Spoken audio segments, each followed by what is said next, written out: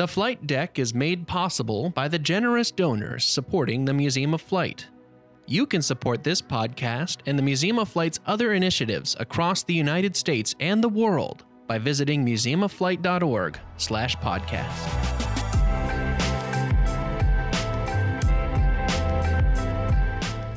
Hello and welcome to The Flight Deck, the podcast of the Museum of Flight in Seattle, Washington.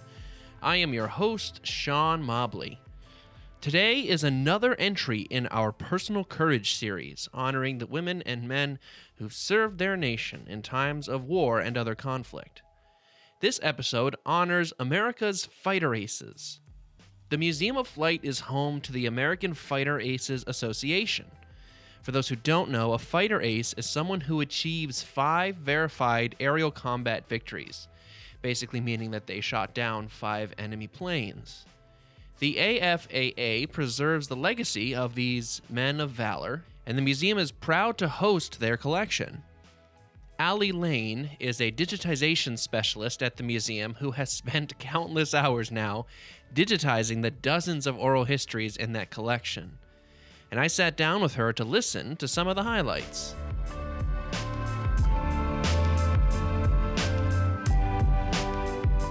Well, Allie Lane, welcome to the Flight Deck. Thank you so much for being here today. Thanks for having me. And can you share a little bit about what you do here at the museum? Yes, I am a digitization specialist for the archives department, and I am essentially in charge of creating our digital assets and keeping them all organized and findable. And you've done a lot of work on the American Fighter Aces Association oral history collection. I have, yes. Yeah, digitizing all those and making them accessible. So today you've brought excerpts from longer oral histories from the American Fighter Aces Association collection? Yeah, these are some of the highlights from what I have captured so far. So let's take a look at our first one here, from the oral history of Gregory Damond. What can you tell me about Gregory Damond? Gregory was a United States citizen who actually joined the Royal Air Force in 1939 or 1940, somewhere around there, because he actually spent a summer touring England and mainland Europe just prior to the outbreak of war. And at one point, he was invited to an air show in Bavaria, which turned out to be something akin to a Hitler Youth rally. And this experience of seeing Nazi Germany firsthand had a lasting impact on Damond and really influenced his decision to essentially get into the war early from a United States perspective. Well, so this is an interesting perspective, him talking a little bit about his time in Germany. Yes, it's reflecting on what he saw and kind of the feeling it left in him and his ultimate decision to join the Royal Air Force. Put your headphones on probably would be best for this, because all of these clips, I'll give a heads up, are restored audio to a point. So some of them can be tough to hear, but very interesting to hear. So I'd recommend headphones for listening to these. We'll let Gregory Damond speak for himself in this 3-minute clip. As the war progressed and the German armies just went through Europe about as fast as the slowest truck could go, by the time they had really hauled all the way through Europe and the Germans were surrounding the British at Dunkirk, I thought, well, you know, the simple fact is these guys are going to take England. I was pretty sure they were going to at that point. And I had been to England and I liked the people, and I thought, well, I think I have a little bit to offer. And really it's, you know, I think probably it was the seeking of adventure and the fact that I had a feeling about the Nazi thing that perhaps some of the other fellows who went over, it didn't occur to them, because you have to step on the ground and walk around inside of a city where there are secret police and sense the attitude and the way the people feel and talk and think and feel that tension in the air. You can just sort of cut it with a knife. You have to, there's no way to describe it. And I was not certainly not an expert on Germany, having been there for probably 3 or 4 days, you know. But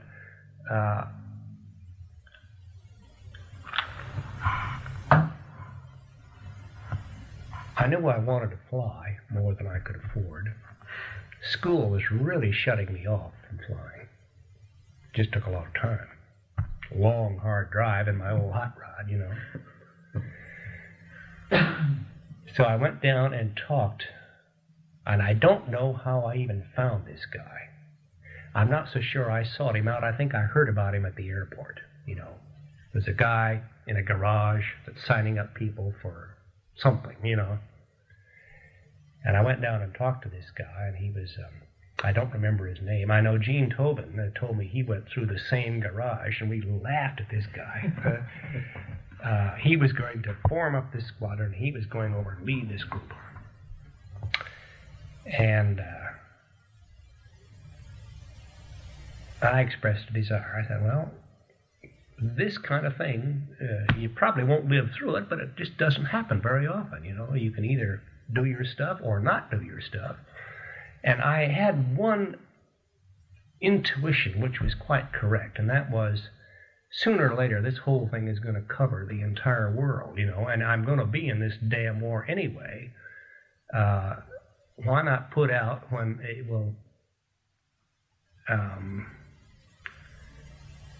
where I think it will do the most good. Next, oral history comes to us from Harold Comstock. Tell me a little bit about Harold Comstock. Harold was a U.S. Army Air Forces pilot who flew in the European theater during World War II. And this clip is actually a story about Polish fighter ace Mike Gladych, who emigrated to Washington State after the war. So he's kind of both a local and an international hero. Gladych rescued Comstock during a particularly difficult dogfight, but then got into trouble himself later on in the mission. Comstock was too far away to help, but he could hear Gladych over the radio describing the dire straits he was in and pretty much saying his goodbyes because Gladych thought he was about to be killed. But there's a happy ending to this one, which I will let Mr. Comstock tell. All right. Well, we'll jump right into this one. This is about a 3.5-minute clip of the oral history of Harold Comstock. He had me pretty well dead to rights eventually. He was going to nail me. And about that time, this big black Thunderbolt with red letters on the sides slips in behind the FW and really closed on him, closed right up behind him. And the FW pulled it in, and then all of a sudden this FW snaps, and in he goes. Into the rock quarry. The Black Thunderbolt I knew belonged to Mike Gladych, who was a Polish squadron leader who was flying with us at that time. And I called up Mike and, thanked him for doing what he did and asked him if he was going to go home, and because that's where I was going to go. And he said no, he was going to go back, climb back up and join his squadron. I said, well, I'll talk to you later. And I started home. I was alone. And but in any event, I'm probably halfway through Holland, and I hear Gladych on the radio, and he's got 3 FWs on him.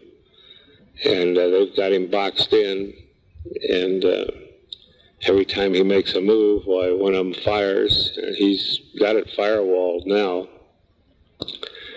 And the thing that turned out to be so heartrending was that he knew that he was going to get killed, and he told us this was in the clear. He just talking to anybody who would listen.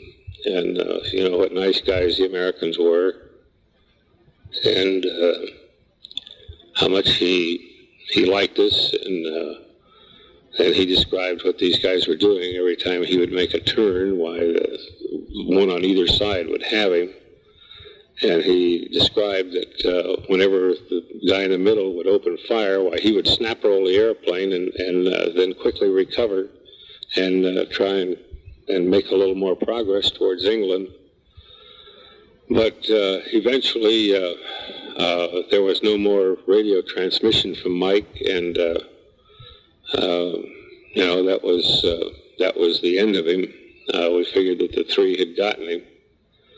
We were eating dinner that night, and our much moth-bedraggled-looking Pole comes walking in with his parachute in his arms, and it seems as though he had bailed out right on the coast of England and had survived the attack and survived walking through the minefield, and was home in time for dinner. Mike now lives up in Issaquah, Washington, and certainly I owe him a great debt of gratitude. We have one more oral history left, then, from Bill Chick. Yes, Bill was a U.S. Army Air Forces pilot who flew in the Mediterranean theater during World War II and then went on to fly fighter jets after the war, which is pretty cool. He retired as a colonel in 1958. Bill tells a story about a bomber escort mission in 1944 over northern Italy. He shot down an Me-109 during the dogfight, but just before that, both planes accidentally ended up underneath the B-17 bombers just as they released their bombs. So that was a harrowing experience in and of itself. But the story doesn't end there because he actually met that Me-109 pilot years later while he was serving on a mission in Bolivia. I just can't even imagine what the odds of that are. The story of a random connection that just kind of comes together here. Really. Well, this is Bill Chick's 2.5-minute excerpt from his oral history. And we were called the Checkertail Clan. And the idea was that the bombers would go up there and appear to be unescorted while we were going up on the deck, 48 P-47s, and the word was if you saw anybody get over 50 feet high, shoot them down. So we stayed right on the water all the way up to Venice. And at Venice, well, we went into full power and started climbing. Well, boy, Jerry was up. So my tent mate, Turkey Greens, called out that he'd sighted some down low, so I said, go get him, Herc. And I continued to climb up towards the bombers, and there was Me-109s going after them too. So anyway, I was after one Me-109, and another one got in my way, so I shot it down on the way into the second one. And this guy was after my wingman. He's on my wingman's tail. So anyway, I started after him, and he was doing hijinks and everything else, trying to get rid of me and doing a pretty good job. And all of a sudden, he straightened out, and I wondered why. And I looked up above, and there we were, right under the B-17s. The bomb bay doors were open, and it looked like the sky was full of fly specks. I knew they'd been loaded with frag bombs. And so then my thought was to pass this Me-109 and get out of there faster. So we got out from underneath the bombers, and then I nailed him. Well, the funny part about the whole deal is, years later, I was the chief of the Air Force mission to La Paz, Bolivia, and I used to go into Lima, Peru quite often.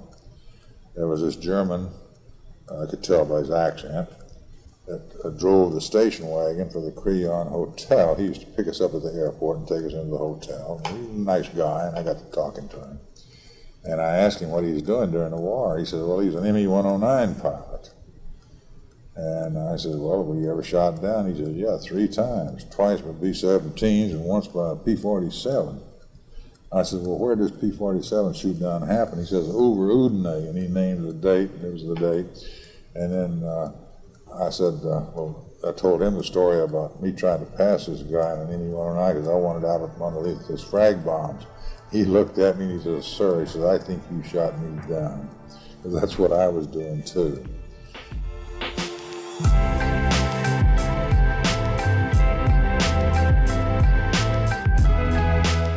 Thank you for joining me today on The Flight Deck, the podcast of the Museum of Flight in Seattle, Washington. These excerpts were part of larger oral histories in a huge collection of oral histories that we are pleased to announce are available to the public for the first time ever. After years and years of Allie's work digitizing, now anyone can listen to these and dozens of other oral histories. All you need is an internet connection. Information is in this episode's show notes. And like I said before, these oral histories are part of the larger American Fighter Aces Association collection. If you want to learn more about the AFAA, you will find a link to their website in our show notes.